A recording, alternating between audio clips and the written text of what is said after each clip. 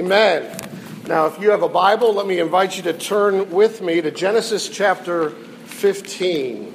Genesis 15 tonight as we consider again, as we've been reading the story of our forefather Abraham, our forefather in the faith. We've been reading his pilgrimage and considering our own.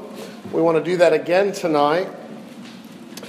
When we last saw Abraham last week in Genesis 14, he had just had two tremendous victories. He had rescued Lot from King Chedorlaomer, whom we, for the sake of brevity and a bit of humor, called King Cheddar. He defeated King Cheddar and his armies. He redeemed Lot from slavery, who'd been taken captive. And then he had come back to celebrate, to rejoice in the victory that God Most High had given, and the God who had blessed him and given him success. And so, in that celebration, he'd come back and he had encountered the king of Jerusalem, or the king of Salem, the king of righteousness, a mysterious figure named Melchizedek.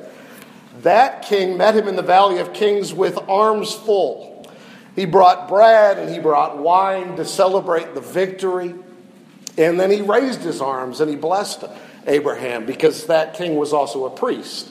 He blessed him on behalf of God Most High. Now there was another king who came to greet Abraham, and that was the king of wickedness, the king of Sodom, who had come not with his hands full but with his hands empty, who had come not to give but to get, who basically wanted to receive from Abraham and give to Abraham, but give to get, so that Abraham would bow in allegiance to him and not to God Most High. And so Abraham said no. He said, my allegiance is to God Most High. And so Abraham won two victories. One was physical in battle, in warfare, and the other was the battle of faith, the battle of trust, the battle of his allegiance. And so, coming off of that now, we arrive at our passages, Genesis 15, and now Abraham has questions for the Lord.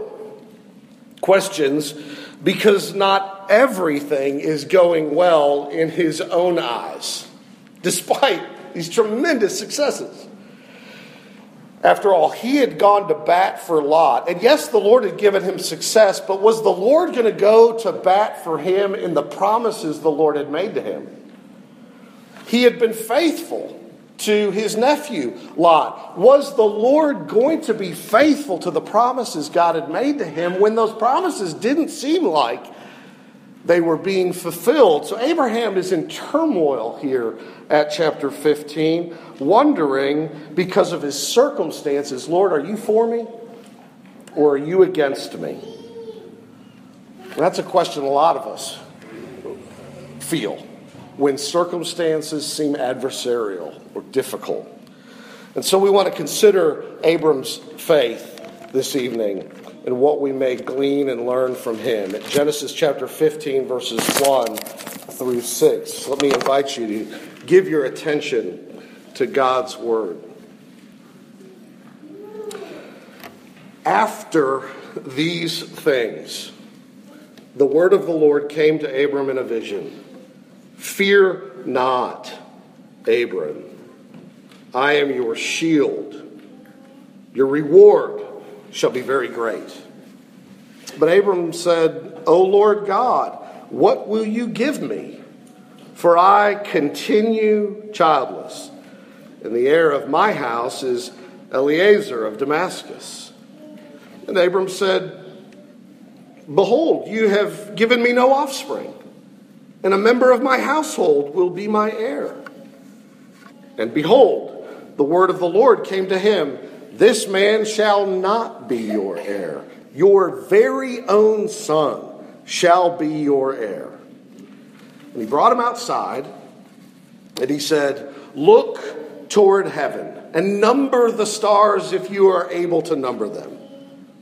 And he said to him, So shall your offspring be. And he believed the Lord, and he counted it to him as righteousness. Amen. This is God's word. He write it on our hearts and give us understanding. Let's pray to him. Our Father in heaven, open our eyes to see wonderful things in your word. Things good not only for Abraham, but for our souls too. In Jesus' name I pray. Amen. Well, you may have heard the story because it's a classic preacher joke. A monk joined a monastery, took a vow of silence, and after the first 10 years, the superior called him in to ask him, "Do you have anything to say?" And the monk replied, "Food bad." And 10 years later, the superior called him back in. "Do you have anything else you want to say?" He said, "Bed hard." And then another 10 years went by, and again he was called before his superior, and when asked if he had anything to say, he replied, "I quit." And the response was, "It doesn't surprise me a bit. You've done nothing but complain ever since you got here." I thought it was funny. And I wonder if you are or have been, or who knows for us what is yet to come. Are we in the kind of place in life where we're saying, "Lord, what is going on? What is it you are doing? My life is going this way and I don't understand. Why did this happen? Or why did that not happen? Or why did that not happen yet? And I really thought it was going to happen. How am I supposed to carry on? How can I keep on trusting you, Lord?" Believers have thoughts like that, of course. Now, is it wrong? Some would say it is wrong to question the Lord. Some would say it is wrong to complain or to bring those concerns to the Lord and ask the Lord, what is he up to? But is it wrong? Isn't that what Abraham does here? Doesn't he say, "Lord, you have promised to be for me and not against me"? Now, how does that square with what I'm experiencing? You promised something to me, and here we are. I'm befuddled, Lord. I don't get it. What's going on? And so this passage shows us Abraham struggling in his faith and God meeting him in struggling faith with assurance. And I want you to think about that as you and I face struggles ourselves. And what do we learn from this passage? I want to highlight 3 things with you. In the first place, we learn that genuine faith can complain to God. You see that in the first 3 verses. He complains.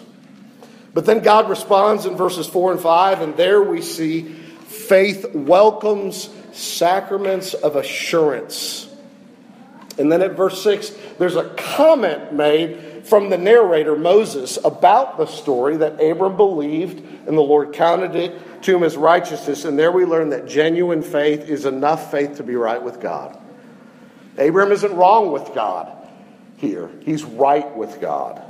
So let's think about these 3 things. In the first place, in verses 1 to 3, we see Abram struggling over the promises, and we learn that genuine faith can complain to God. Verse 1, after these things, the word of the Lord, or the word of Yahweh, came to him in a vision. And after these things, chapter 15 is the things that took place in chapter 14. And God says to him, "Fear not. Fear not, Abram." Now, was there something to fear? Well, yes, there was something to fear.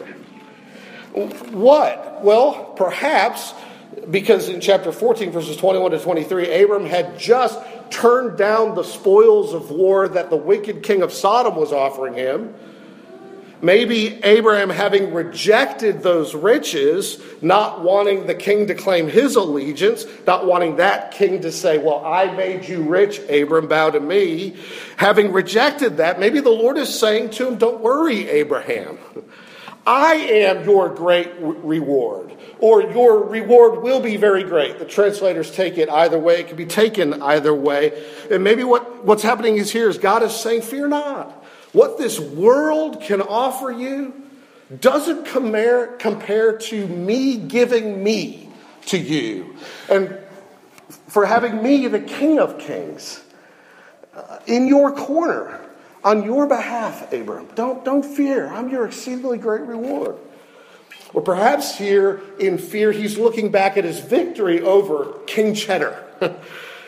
King Cheddar wasn't used to losing. He had wiped everybody out on the way through Sodom. 7 or 8 towns and peoples he had destroyed. And then Abram catches up with him in the middle of the night and defeats him and drives his troops off back home with the tail between their legs. This guy isn't used to that kind of thing. And maybe Abraham was lying in his tent at night thinking, well, I won a great victory and I got Lot back, but how soon before King Cheddar turns around with a renewed army to lay it on me? And God says to him, fear not. I am your shield, Abraham. And what does a shield do? It protects. I'm your guardian. I'll defend you, Abraham. Don't fear. Or perhaps Abraham is just fearing his neighbors. Success breeds contempt. Don't you find sometimes in your own heart contempt for those who do exceedingly well in life? Many people do. Others undoubtedly hated Abraham for the success God had given him. Maybe they wished that they had done what he had done. Or maybe they simply wished that he hadn't done what he had done because, hey, Cheddar was gone now. Cheddar was on his way home. Don't trouble the waters, Abraham, by chasing him down, riling him up because he's going to come back. And now, Abraham, we're mad at you for this victory you have had. Or maybe they fear Abraham because Abraham had just won a great military victory against this incredible king. And now maybe they suspect Abraham might test himself against his own neighbors and try to conquer them with a sword, which we know that he didn't. But you can imagine the neighbors having these stirring fears of the vengeance of King Cheddar, fears of Abraham. And maybe Abraham was fearful. Or maybe here the fear is simply over the future. Abraham is laying in bed and he's thinking, God promised me an offspring. He promised me a seed. And I'm getting older and my wife is getting older and nothing has happened. We don't have our own children. And God said that seed, through my offspring, the whole world was going to be blessed. And when is that going to happen? And so in all these ways, Yahweh, the Lord of heaven and earth, knows our fears. He knows our anxious thoughts, and he comes to them. It is sometimes much easier to pray, Psalm 27, verse 1, than to believe it in the dark of night. The psalmist prays, the Lord is my light and my salvation. Whom shall I fear? The Lord is the stronghold of my life. Of whom shall I be afraid? Maybe he could pray that, but maybe he had a hard time believing. The Lord says, fear not, Abram. So the Lord comes to him like a mother or father who comes to their child to comfort the fearful child after they have cried out in the night. So God comes to him by night with a vision. Don't be afraid. Find your security and your satisfaction in me, God says. I'm your shield. I'm your great reward. I'm your safety. And I'm your supply. I am who you need, and I am all in for you, Abram. Fear not. Now, notice how Abram responds in verses 2 and 3. But Abram says, O Lord God, what will you give me? For I continue, or I go on being childless, and the heir of my house is Eliezer of Damascus. And Abram said, he goes on, behold, you've given me no offspring, as if he just hadn't said that. And a member of my household will be my heir, but he means not one of my own, from my own loins. I have questions about this, Lord. My family situation makes it difficult to believe the promise you have made for me, Lord. What is your plan? Where is my son? How is the whole world going to be blessed through me? I mean, I left when you told me to go. And I went where you told me to go. And I've been to Egypt, but I returned to Egypt. And I fought for Lot. And you gave me success, but I'm not getting any younger. Sarah's not getting any younger. I'm continuing, and your promise doesn't seem to be making any progress. Eliezer here is not his own flesh and blood. He is likely either the oldest male child born in his extended household to one of his servants or extended family, so he's going to be the inheritor, or there's some question about the Hebrew. He may be a kind of business manager here, or a legal entitled, or the legal entitled heir of some sort. Clearly that's the case. He's the inheritor, and he's a Syrian, Abram says to the Lord. But I thought we were going to have a great nation and a people. And so he lays out his problem. God had promised him seed, and there's no seed. Let's get on with this project, Lord. So he's baffled. Now pause there and reflect how encouraging that actually is to hear that. It shows us the freedom faith has to complain to God. Is it ever okay to question God? Absolutely, it is okay. Now, not in every way. I mean, sure, to rant and rave and, shake your fist and stomp your feet and throw a hissy fit like a little child isn't appropriate. But every parent knows a child can complain like that, or a child can complain respectfully. I mean, you can be defiant. Something goes wrong, you shake your fist. Why are you doing this to me? Why? And what you're really saying is, God, you come down off your throne, you appear before my court, and you answer to me about what is going on in my life, because I suspect you are wrong. There's that kind of attitude, but there's also the kind of attitude of the child who says, Father, I don't understand. Help me understand. Help me to walk in your ways. Give me some more insight here. I just don't get it, but I want to be faithful. And you can see that Abraham has that latter attitude because he speaks respectfully. He says, Adonai Yahweh, or Master, Lord. He knows he's a servant and Yahweh is his sovereign. He speaks respectfully. And the complaint itself is a sign of faith, not a sign of unbelief. It's a sign of his faith. He brings his difficulty to the Lord and asks the Lord to be true to the word that the Lord had promised him. In other words, he's believing what the Lord had said to him, and he's just looking for its fulfillment. So it's a believing complaint here. Only faith would do that. As Ralph Davis, my Old Testament seminary professor, says, unbelief spits on promises. Only faith struggles over them. Unbelief dismisses promises. Only faith debates them. And so we see that genuine faith can complain to God. The second thing we see is God's response at verses 4 and 5. And there we learn that genuine faith welcomes sacraments of assurance.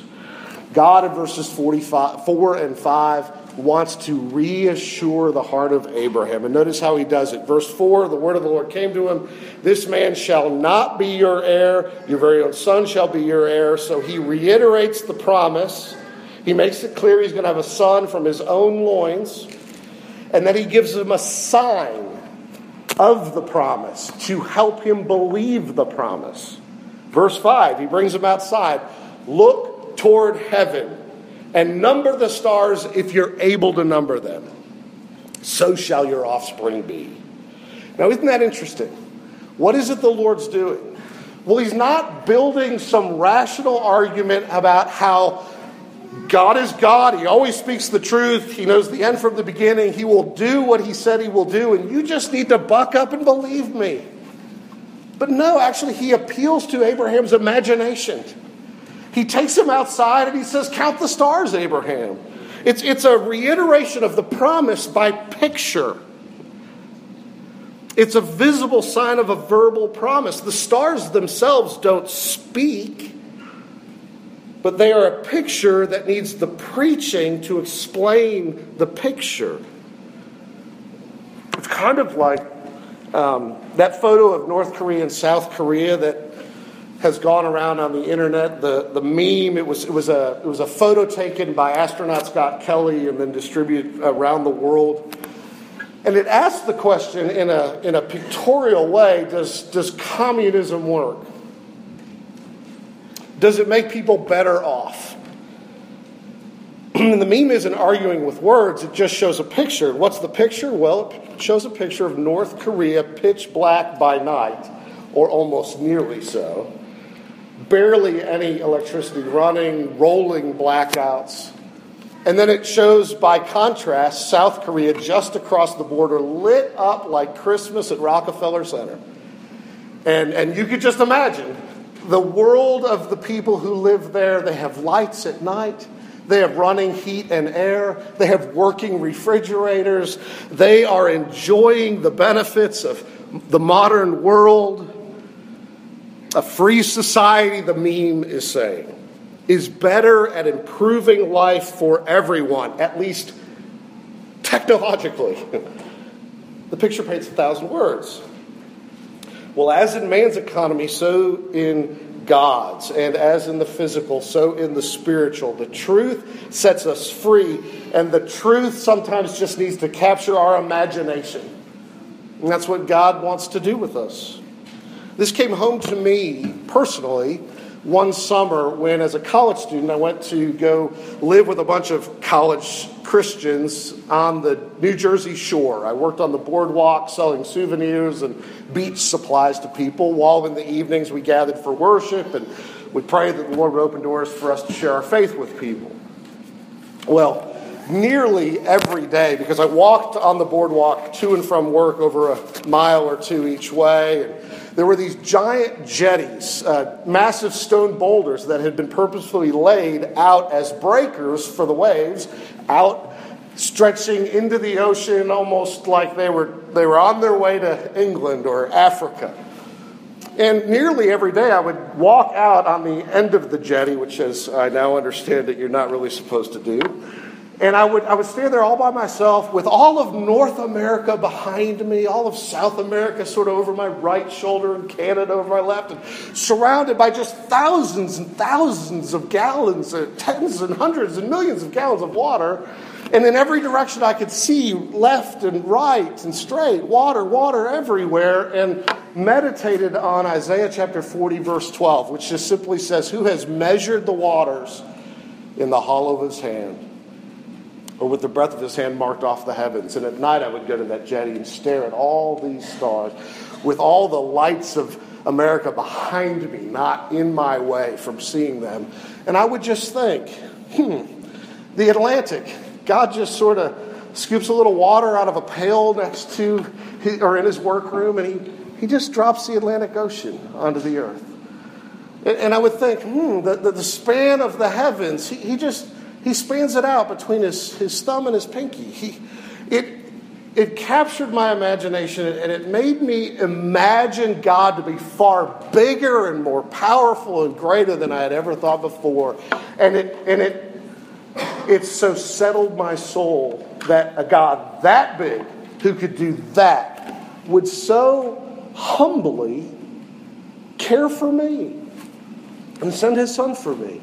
And it humbled me, but it assured me of his love and his concern. It kind of had that effect on me. This is what God is doing with Abraham. Obviously, the promise he made to him is super significant in world redemptive history. But the principle is the same.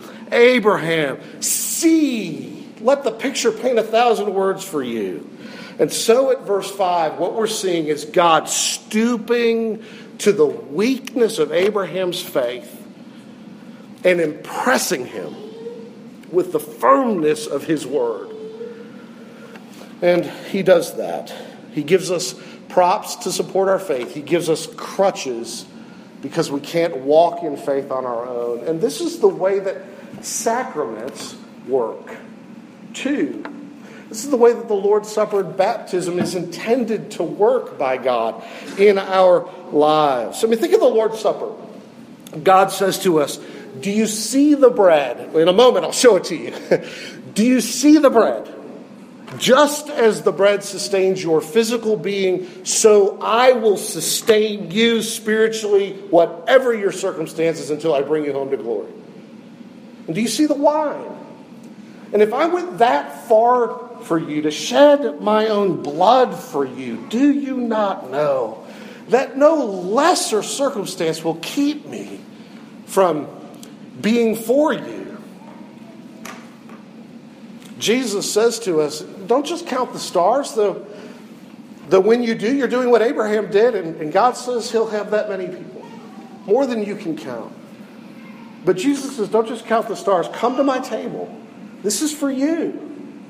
This is how sacraments work. They don't symbolize our faith. They don't symbolically represent us believing. They represent God promising and the promise he makes to us. And they help us believe him about those promises. That's helpful too when you get to baptism, because baptism isn't, as so often is thought, simply a sign we perform because we're representing to God or to the church or to the world that we believe or we have faith. But in fact, baptism represents what God promises to us, what God is assuring us of. The promise of cleansing from sin. Just as water cleanses the dirt of our body, so our sins are cleansed in the blood of Christ. And you can believe it because God wants you to experience it in the water, so to speak. So genuine faith welcomes this kind of sacrament of assurance and reassurance. True, genuine faith knows that it's not strong, but it's weak. Not that it has it all together, but that it's needy, but that God has everything it needs. And God says, I do. And let me show that to you, not just preach that to you. And so faith welcomes a sacrament of assurance here. And then finally we see at verse 6, the commentator or the narrator, Moses himself, interjects here, Abram believed, verse 6, and he, that is the Lord, counted it to him as righteousness. And what we see here is that genuine faith is enough faith to be right with God. Genuine faith, sincere faith, imperfect though that faith is, weak though that faith is all that is needed to be right with God. Abraham isn't wrong with God here. God has made him right.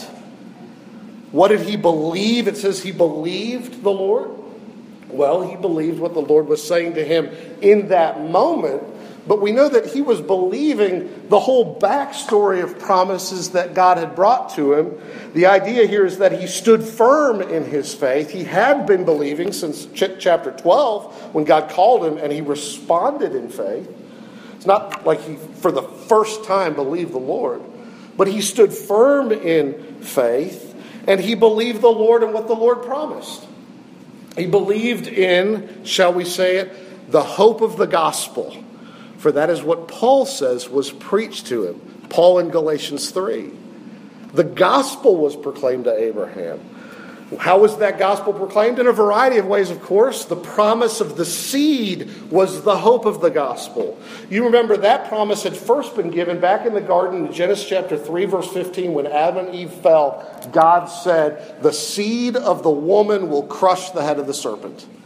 And that was, as obscure as that small phrase sounds, it was the seed, so to speak, of the story of the gospel, of the promise of one who would come from the woman and who would undo or destroy the works of the devil, who would rescue people.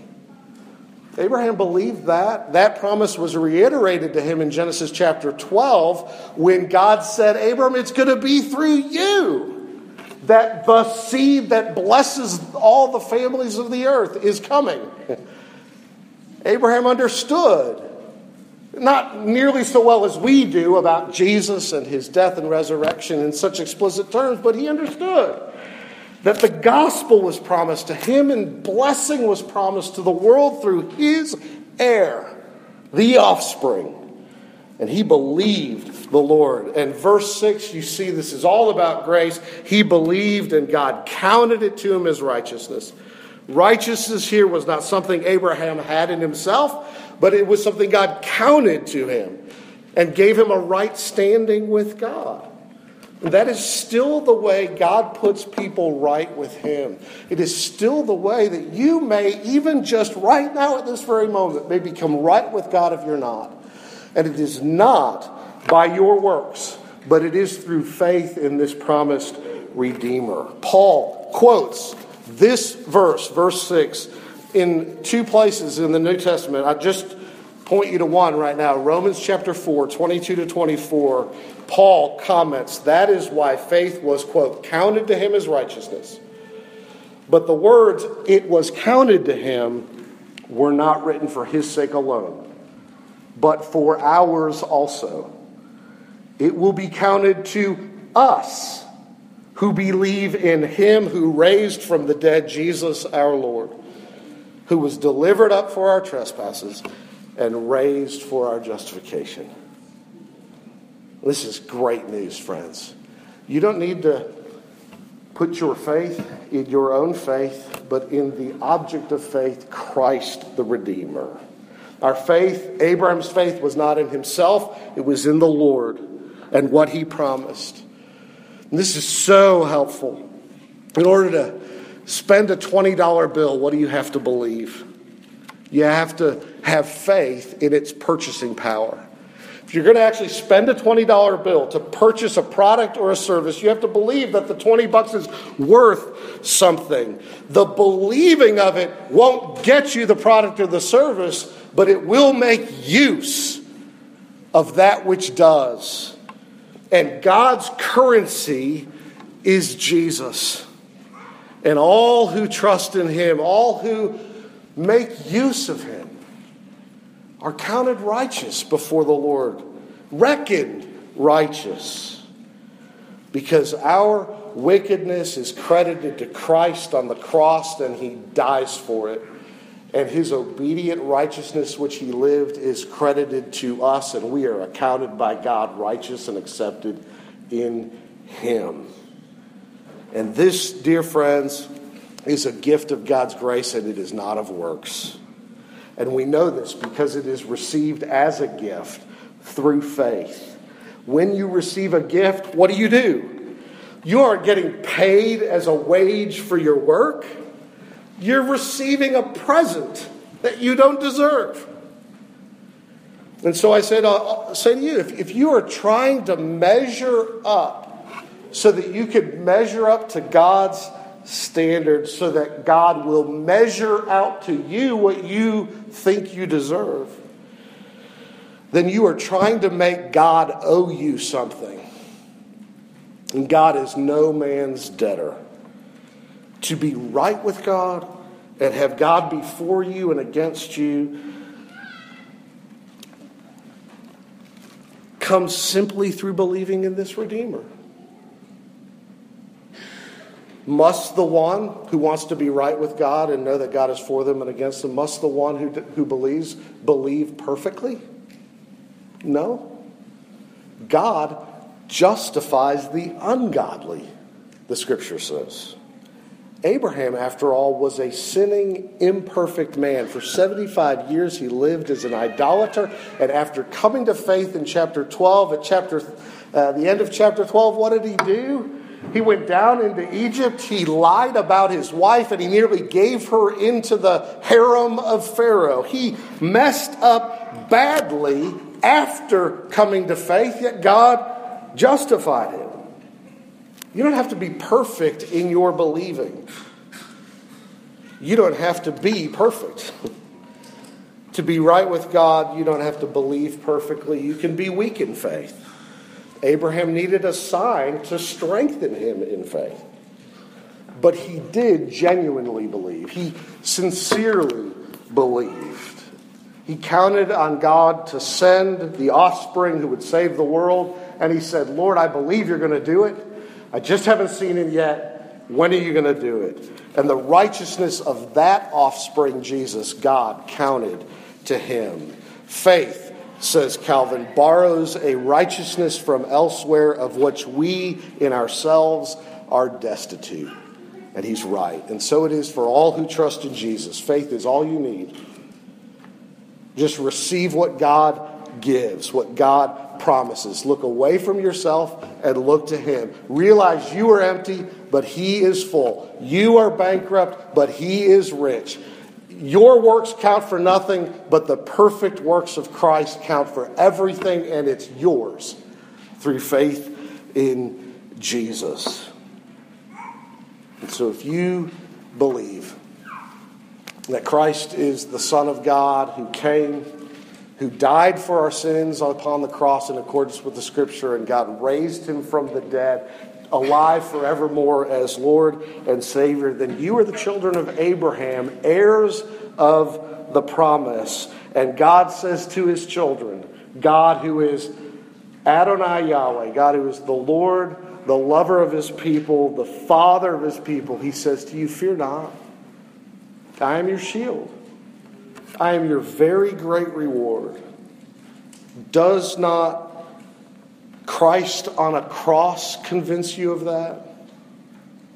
And are you struggling to believe it?